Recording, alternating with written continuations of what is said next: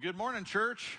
Good morning. What does heaven look like? If you were to close your eyes and picture heaven, what would you see? I'm going to do the thing that a preacher should never do at any point in this message. I'm going to invite you to close your eyes. You just got to promise that you're going to reopen them in a moment here, okay? But I want you to go ahead and close your eyes and picture heaven.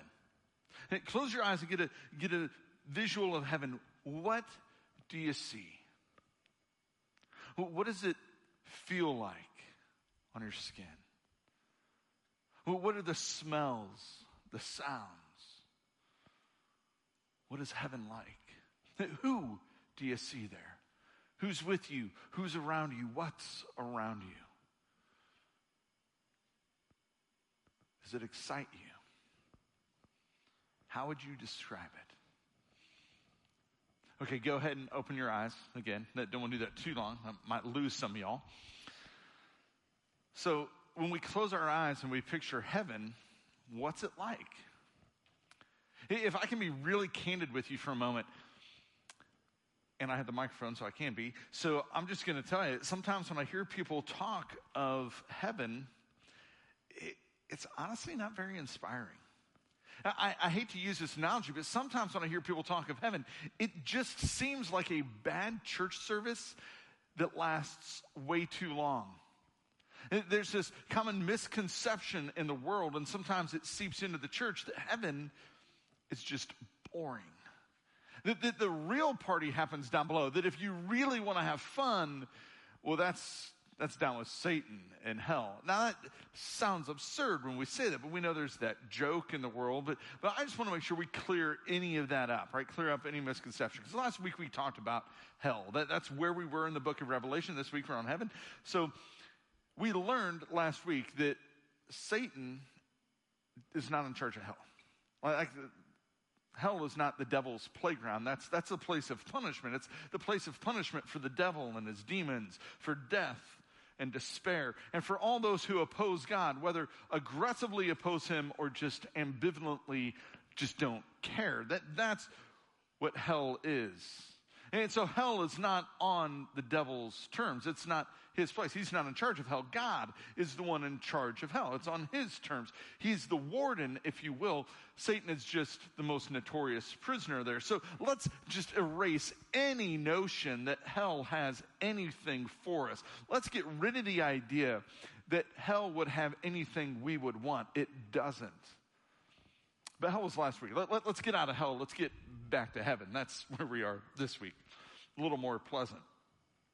And you know, sometimes when we talk of heaven, and when we talk of this boring, sometimes it just feels like there might be something missing there. In fact, if I were to ask you, if Jesus were to come back, would you be disappointed?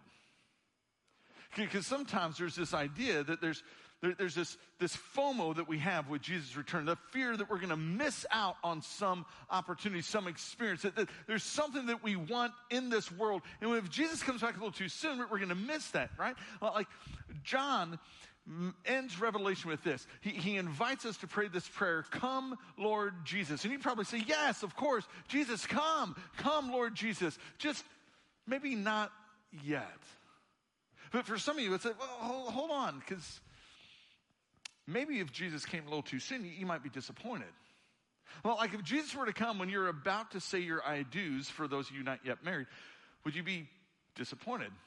Maybe if it's later that evening for some of you. Like, huh?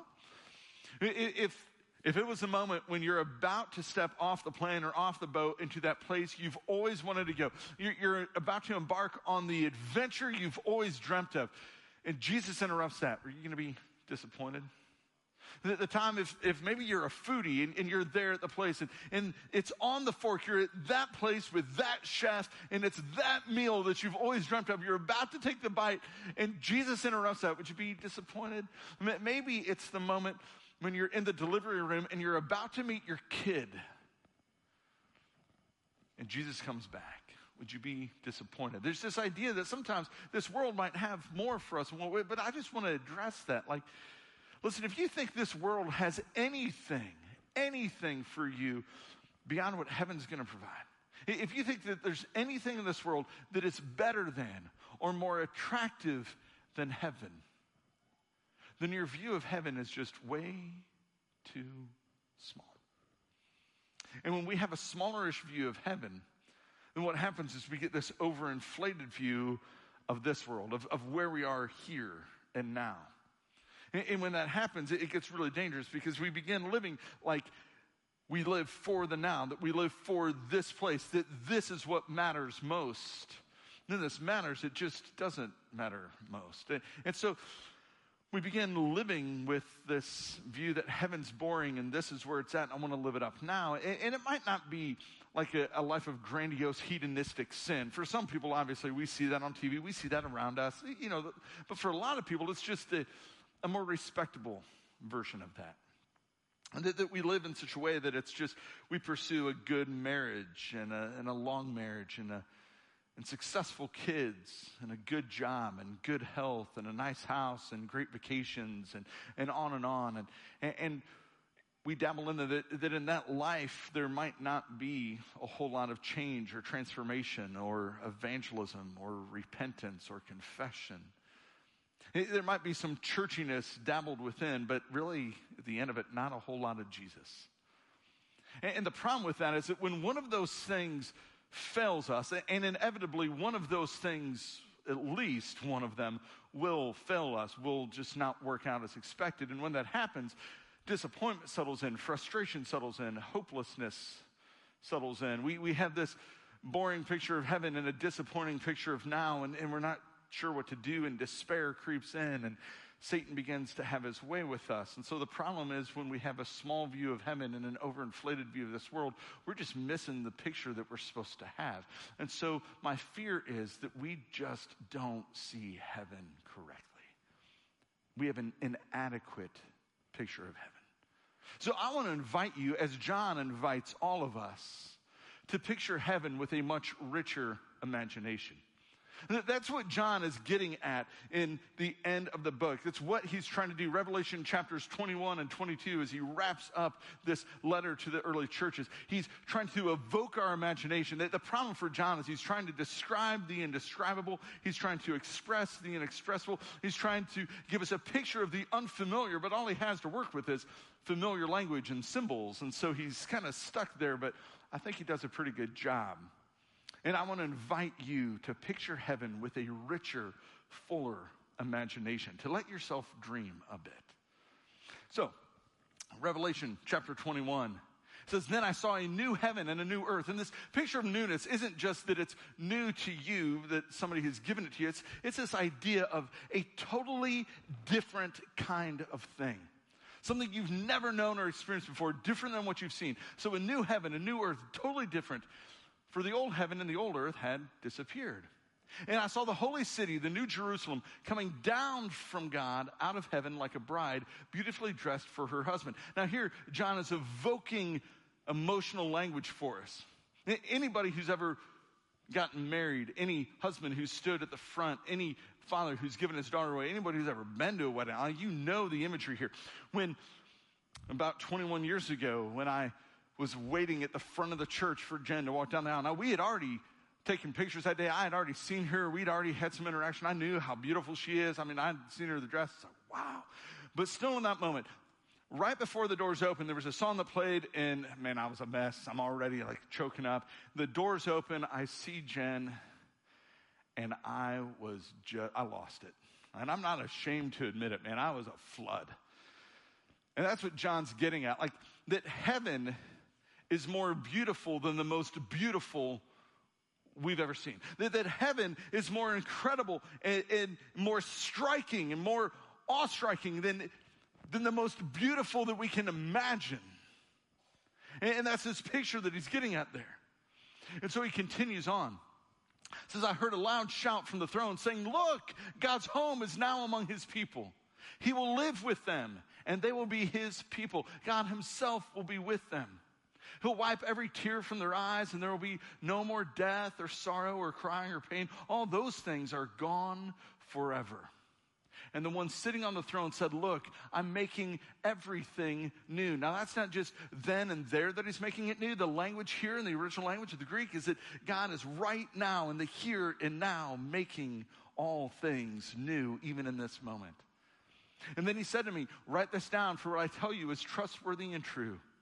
He also said, it is finished. I'm the Alpha and the Omega, the beginning and the end. To all who are thirsty, I'll give freely from the springs of the water of life. All who are victorious will inherit all these blessings, and I will be their God, and they will be my children. So we have this picture of a newness of life, of new people in a new place, in a new home with no curse. And we're going to unpack that in just a moment. But just to whet your appetite, just to get you picturing what John is hinting at here, is it's a place where we are no longer standing in the shadows of death, where there's no longer pain and crying and weeping, that there's no longer this nagging ache of growing old, of getting out of bed in the morning and saying, man, my knees never used to hurt like that. My back I never used to be able to. We don't have to use the phrase, well, I once could. I mean, those things are gone. The vision no longer blurry. The aches and pains no longer nagging at us. No more cortisone shots. No more distance between family and friends. No longer having to tell somebody, I wish I could have been there, but the distance was just too far. I wish we could have been with you. I'm sorry we missed that time, missed that event, missed that party, missed that moment. No more empty table or empty chairs at the table. No more lonely widows and widowers. No more child-sized caskets. For all of that is done and gone. And in its place is beauty and hope and joy and perfection. John continues on. It says, then one of the 7 angels who held the 7 bowls containing the 7 last plagues came and said to me, come with me. I'll show you the bride, the wife of the Lamb.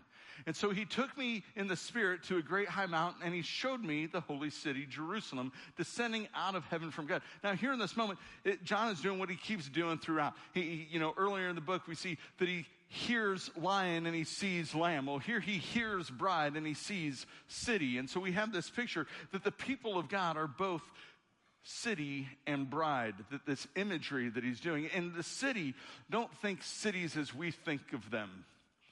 Cities with slums and cities with dirt and noise and congestion, but a city as a place where people would come together in community, that there's community happening there. But we'll unpack that a bit more in a moment. What I want you to see in this moment is the direction that things are moving. That we don't go to heaven. Heaven comes to us. The city comes down to us. The king is coming to us. That he's moving towards us. So that's the movement always in Scripture, is that he is moving towards us. That we don't leave to go there, but heaven comes here. This isn't just some spatial directional kind of thing. This is more than that. This is the fulfillment of what was happening in the incarnation when Jesus left the glory and the splendor of heaven and came into this world wrapped in humanity, wrapped in flesh. And Jesus came down and God himself brought heaven to earth and he kissed earth. And in that moment, heaven was kissing earth.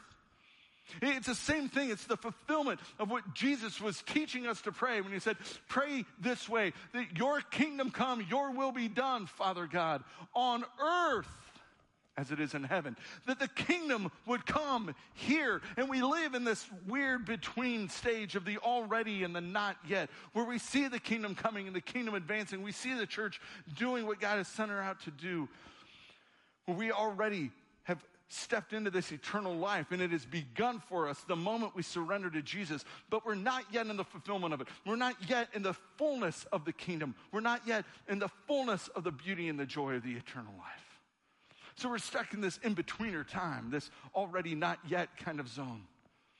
But it's what Jesus was praying, what Jesus was getting at. And we see that this is more than just location and space of what's happening here. It's not like Jesus saying, yeah, get out your phone, and MapQuest is saying, or, just ask Siri where it is. You always got to be careful when you say ask Siri, because all of a sudden your phones will start responding to that. But, you ask Siri, where's heaven? How do we get there? And all of a sudden, it's given us direction. No. This isn't space and direction. This is the very central point of it. is that the defining characteristic of heaven is its essence and its origin, that it's from God to us. That's the movement of heaven, from God to us. And then he goes on and begins to describe the city. That the city wall was broad and high with 12 gates guarded by 12 angels. And the names of the 12 tribes of Israel, God's people in the Old Testament, were written on the gates. And there were 3 gates on each side, east, north, south, and west. And the wall of the city had 12 foundation stones. And on them were written the names of the 12 apostles of the Lamb, God's people in the New Testament. The angel who talked to me held in his hand a golden measuring stick to measure the city, its gates, and its wall. When he measured it, he found it was laid out as a square, as wide as it was long. In fact, its length and its width and height were each 12,000 stadia, about 1,400 miles. Now, what God is doing here through John, this symbolism in these numbers, right? Is the holy city exactly that? No.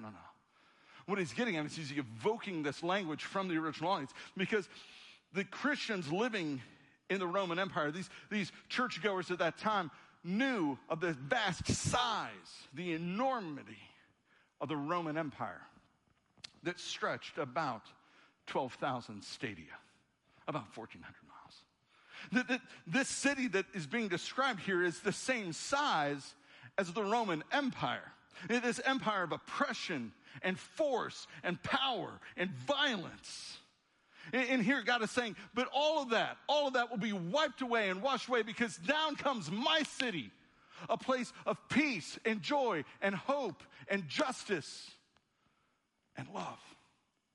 And this empire will be overtaken by a city. That's just the city of heaven. It's the size of that whole empire. Listen, you don't have to worry about the Romans, because I'm bringing something even better. Now, this picture that he's giving us, the city isn't just laid out as a square. It's a cube. Length and width and height.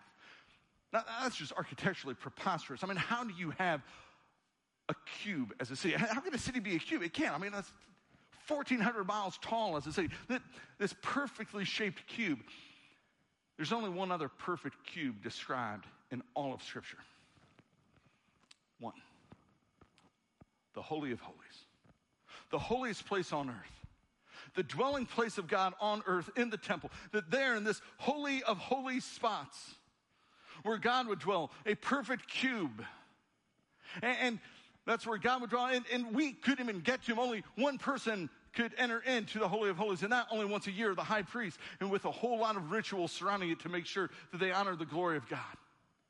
But here, this new heavenly city is being defined and described as the Holy of Holies, a new Holy of Holies, the holiest place, and we dwell there with God. We are there with him all the time, always. God is accessible to his people in that moment, no longer walled off from us, no longer kept from us, but now we enter in and we are the Holy of Holies, and we live in the Holy of Holies. So we have this picture of heaven as the place that we dwell with God in this perfection. The cube was the most perfect of geometric forms to the people of that time. That they saw it as being a symbol of perfection and completion. And so you have this picture that we are the holy city, the people of God there, that God's people will be perfect and holy and complete. You've got 12 lines on a cube, 12 edges. Times 12,000 stadia gives you 144,000, a number that we continue to see throughout the book of Revelation. A number that symbolizes God's people in their fullness, their completion, and their totality. That what God is getting to is he's saying, listen, all of my people, everyone who should dwell with me will be there with me. Complete and perfect. That everyone's accounted for. That all my kids have come home. And we're all there together. You see, heaven is the place where we live in community with one another, and we live in community with God. In perfection and completion. So John is using all this temple language. He's drawn this temple language for us. And then he says this, and then I saw no temple in the city. Temple, temple, temple, temple. And then I saw no temple. He's leading us to see that Like he's getting us to think temple language from the Old Testament. He says, and then there wasn't one. Why? Because the Lord God Almighty and the Lamb are its temple. There's no need of a temple there because God is the temple. You can't contain him. And the city has no need of sun or moon, for the glory of God illuminates the city, and the Lamb is its light. Have you ever looked at the sun? I'm not encouraging you to do that. But have you ever looked directly at the sun in the sky? So hot, so bright, it'll hurt your eyes. I was at a track meet yesterday, and I had to keep putting on sunscreen because the sun can burn us. It's so far away, and yet it's so powerful to us. I don't have as much hair as I once did, so I had to keep putting it on my head. I had to make sure I wore a hat because the sun is so powerful, and it's so bright. I had to wear sunglasses. And we're told that God's presence, his glory, outshines the sun. It out-illumines the sun. That the sun, it's like a candle next to it. I mean, you can't even compare. That God's glory is what illumines all of heaven for all of eternity. That there's something powerful and majestic going on in this moment. And then John continues for us. Then the angel showed me a river with the water of life, clear as crystal, flowing from the throne of God and of the Lamb. It flowed down the center of the main street. On each side of the river grew a tree of life, bearing 12 crops of fruit, with a fresh crop each month. The leaves were used for medicine to heal the nations. No longer will there be a curse upon anything. What a beautiful picture. Now, keep in mind, this is metaphor, this is symbolism. But do you hear the echoes of Eden? Do you hear the echoes of the Garden of Eden? Then in the beginning there was a garden with streams and water and trees and beauty. And in the end, there are streams and waters and trees and beauty. In fact, if you were to read Genesis chapters 1 and 2, and then skip all the way to the end of the Bible and read Revelation chapters 21 and 22, the first 2 chapters of the Bible and the last 2 chapters of the Bible. And if you read those 4 in succession, I encourage you to do that in the next day or two. Just read those 4 chapters in a row. And you'll see that God gives us this command, this mandate. It's called the cultural mandate, is how we refer to it. That he tells us to be fruitful, multiply, subdue the earth. What he's telling us in the Hebrew language is go, bear fruit, expand and create culture and music and art and industry and all that. And just make and be and do what humans do and create. And the fulfillment of what he gave us there in Genesis is complete in heaven.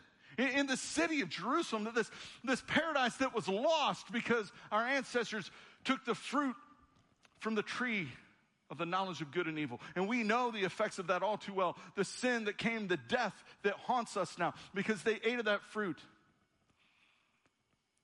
And so paradise was lost, but now it's restored, it's regained, it's now found. In fact, this word paradise, it's a Persian word that means garden. That the Garden of Eden is to transform into a garden city. And some of you might be a little bit more like my wife and I, a little more country mouse than city mouse, if you will. You prefer the countryside to the cityscape. But listen, that kind of city and the city that's described there is the kind of place we all want to live. Because there is the tree of life. Its leaves give healing to the nations, to the people. That's the picture of the gospel, bringing healing and hope and help.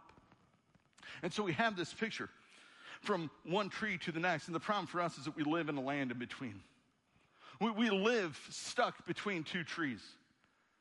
With all the problems that came from eating the first tree in the Garden of Eden. And the promise that awaits us of the shade and the beauty and the life that comes from the second one. But we're stuck in between them. And the only way to overcome the problem of the first and to realize the problem of the second is to come to the tree between. That between the Garden of Eden and between the garden city of the New Jerusalem in heaven stands a cross. And only at that cross do we find the true tree of life. Because on that cross, our Savior died to take death away from us and give his life to us, to wash us by his blood. And after he went to the cross, he rose from the grave to demonstrate his power, the power of his love, to conquer death and Satan and hell, to bring us life and hope for all of eternity. So the only way we move from one tree to the next is to come to the tree between. And that's the picture that John is giving us here. And it paints this picture of a beautiful kind of community that we would all long for. The kind of place where we want to find ourselves, where relationships are no longer bearing the effects of sin. A place where there's no anger or guilt or abuse. A place of no bitterness or betrayal or gossip. A place without lying or pride or shame. A place where no one is lonely or left out or marginalized. A place without disunity. A place with no arguments or petty disagreements or devaluing of another person. A place with no hoarding and stealing and clamoring. A place with no broken bones, broken homes, or broken hearts. And it's not just our relationships between one another that have been restored, but relationship in general with all of creation. That creation is made back to the way it was supposed to be, the way it was at the beginning, where there's no danger of violent storms or natural disasters or predatory animals or nasty pandemics and little bugs and things that come at us. A place where we don't have to worry about the prick of a thorn or the poison of a snake, because all of creation and all of humanity has been made right with one another in perfect harmony. That sounds like the place I want to be. I think you want to be there too. John goes on, he says, for the throne of God and of the Lamb will be there, and his servants will worship him, and they will see his face, and his name will be written on their foreheads. To see his face, this means more than we'll just look at God. Oh, that's what God looks like. Oh, I always wondered, did he have the long white beard, or did he keep it trimmed up? Does he have long flowing hair? Is God bald? What does God look like? Maybe he looks like this. No, I don't. That's not what he's getting at, is the way we'll see his face. He's alluding back to the time that you might remember when God told Moses to tell Aaron to give this blessing to the people. The Lord bless you and keep you. The Lord make his face to shine upon you. And the Lord turn his face toward you and give you his peace. Because throughout Scripture, face is consistent with blessing. When you turn your face towards somebody, that's a measure of blessing and inviting them toward you. When you turn your face away, that's curse. And so here we have this moment where we will see God and we will be illumined by his glory. And all of evil and death and destruction and all the worst things we imagine are just gone. Because we stand in the glory, illumined by God himself, by his face, that it shines on us. And it's a picture of this eternal, perpetual blessing. I can't even begin to describe it. I can't begin to understand it. This eternal, never-ending blessing from God as his face shines on us and he looks towards us and we see him smile upon us. This incredible moment of heaven.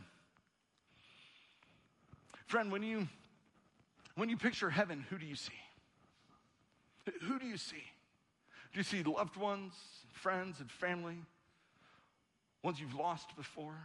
It's not bad if you do. But listen, if you picture heaven and Jesus is not there, that's not heaven. If you have an image of heaven and God is not present, then that's an imposter, that's a fake, that's a counterfeit. That's not heaven. Because the beauty of heaven is that we will see God and we will look on his face and see him shining towards us with his love, his smile, his compassion overflowing to us and filling us. That's the picture of heaven. And our hope is that others would join us there. But that's the picture. If you've got a heaven without God, you don't have heaven. He continues. Look, says Jesus, I'm coming soon, and I'm bringing my reward with me to repay all people according to their deeds. I'm the Alpha, the Omega, the first, the last, the beginning and the end, the one who didn't have a beginning and the one who doesn't have an end. And he completed his task. He did what he was supposed to do, and he brought it all. And Christ is coming back, and his name underscores the completion of his task. And when he comes, he's holding the awards banquet. And this isn't some little participant trophy that he's going to be passing out. This isn't some lame Oscar event. This is the award ceremony of eternity in heaven. That God is going to say, I'm going to dole it out according to what you've done. Now listen, you don't earn a place to heaven based on what you do, but what we do matters. What we do with our time and our money and our resources and our actions and our lives and our attitudes, that matters. It matters to bring him glory. It matters to demonstrate our faith and to demonstrate our commitment to him. And so in that moment, he rewards us for that. And there's an old saying that says, in heaven, everyone's cup will be filled. But not every cup will be the same size. And there's not going to be jealousy and bitterness. I'm like, hey, his cup's bigger than mine. Like, that's not going to be. But it's the measure of joy we get to experience. For the ones who don't walk with Jesus much now, they don't have as much joy waiting ahead.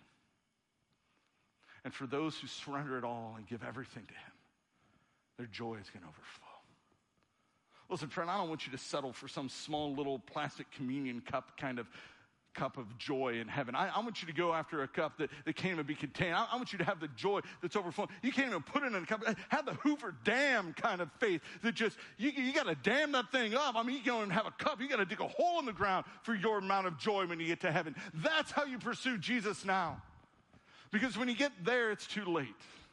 So you pursue him now, and you got to chase after him now.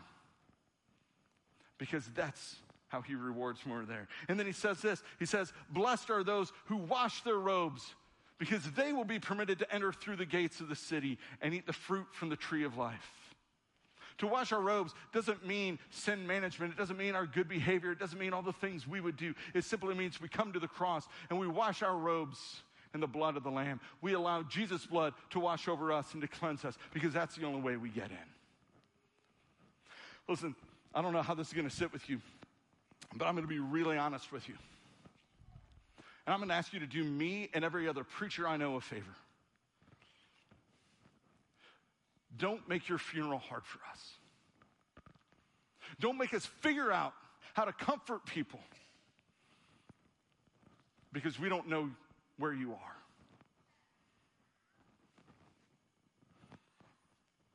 Live your life in such a way that you are so surrendered to the Savior that people don't have to hope, they don't have to wonder, but they have confidence knowing where you are. Because in that moment, it's too late. I can't preach you into heaven at your funeral. It's too late. We can't hope you into heaven. We can't say, well, she was really nice and she did a lot of nice things for people. He was a really good guy. He made us all laugh. That doesn't count in the grand scheme of things. The only way to enter the city of God is by surrendering to the Savior before you get there. So don't make it hard on your family. Don't make us have to use some stupid cliche to say, oh, he's in a better place now, she's in a better place now, when really we don't know that you are, because there's no confidence we have unless you have surrendered to Jesus and the evidence is displayed every day in your life. So friend, live for him, surrender to him, come to the cross, the tree between, and give your life to Jesus, because that's the only way you get to walk through those gates in glory. But the good news is, the invitation is open to us all. Revelation 22 tells us that the Spirit and the bride say, come. Jesus tells us, let anyone who hears this say, come. Let anyone who's thirsty come. Let anyone and everyone who desires to drink freely from the water of life come to him. And he who is the faithful witness to all these things, that's Jesus himself, says, yes, I am coming soon. And John says, amen. Come, Lord Jesus, come. We want you here. And may the grace of the Lord Jesus be with God's holy people. What a great note. Revelation ends with hope. It ends with joy. It ends with love. That it ends with this message that if we simply stay faithful in the middle of the story, we'll be victorious at the end, no matter what comes our way. That Revelation is not a book to be scared of. It's a book of hope. It's a book of healing. It's a book of joy. That for us, we know the King is coming back for his people. And so he's given us a task. We'll sum up Revelation this way. Jesus is coming back. So keep witnessing and keep worshiping. He's coming back. So don't ever stop worshiping, but keep loving on him. Keep searching him. Keep surrendering to him. Keep praising him. Keep magnifying him in your life. And keep letting everyone you know, everywhere you go, that the only way to heaven is if they surrender to Jesus. So you do everything you can to help them find him and follow him all the way with you through those gates into the city of glory for eternity. That's our job. Keep witnessing, keep worshiping, because the King is coming back. And John invites us to pray this prayer with him, the prayer of invitation to Jesus. Come, Lord Jesus, come. And that's good news for us, church. But that's not the only invitation at the end. There's also an invitation from Jesus that if you're thirsty, come to him. If you're hungry, come to him. If you need righteousness in your life, come to him. If you need forgiveness, come to him. If you feel abandoned, come. If you are scared, come. If you're lonely, finally, come. If you're hurting, come to Jesus because he's there. And Jesus' message is, I'm coming for you. So just hold on, church. Just hold on. Don't give up. Don't give in. Just hold on because I'm coming for you. That's the message of Revelation. That Jesus shouts into the darkness of this world, in the darkness of our lives, to the darkest days we may have. That some of you are living under the oppression of tyrants around this world. Some of you, you're just feeling the effects of all the nastiness of this world, facing terminal illness and reeling from relational breakups and hurts. And some of you, you're just facing darker days than you ever imagined could come your way. And to that, Jesus says, don't give up, don't give in, hold on, I'm coming for you, church. So stay the course, keep worshiping, keep witnessing. I'm on my way, I'm coming for you, I'm coming for you, I'm coming for you. Just hold on. And to that we say, come, Lord Jesus, come. Yeah, that's really good news. Let's stand and pray. Let's stand and pray. Oh, Jesus, we're so grateful that you are on your way, and we don't know when that'll happen. We don't know if that's today or if that's way down the road. But God, we are so eager for the day you return. And on that day, we pray that you would find us faithful, that you would find us witnessing and worshiping. God, we pray that if you delay, that your delay will not be on anything because we just want a better experience on this side of heaven because heaven's going to outshine every experience that we have here. God, if there's anything that delays your return, may it be your patience with those who don't yet know you. And God, may we do everything we can to bring your kingdom here and to help everyone we can everywhere we go follow you with us through those gates of splendor. So God, if you wait, just wait a little bit longer so they can know you because we want them there with us. But Jesus, we long for your return. We long for you to come back. And I pray that today, if any here, any online or with us in this room don't know you, that today would be the day that they surrender, that today would be the day they come to the cross, the tree between, and they surrender their life to find true life, to find freedom, to find forgiveness, and to find salvation in you because it's only in you where it is. And God, may your church always be faithful to the very end.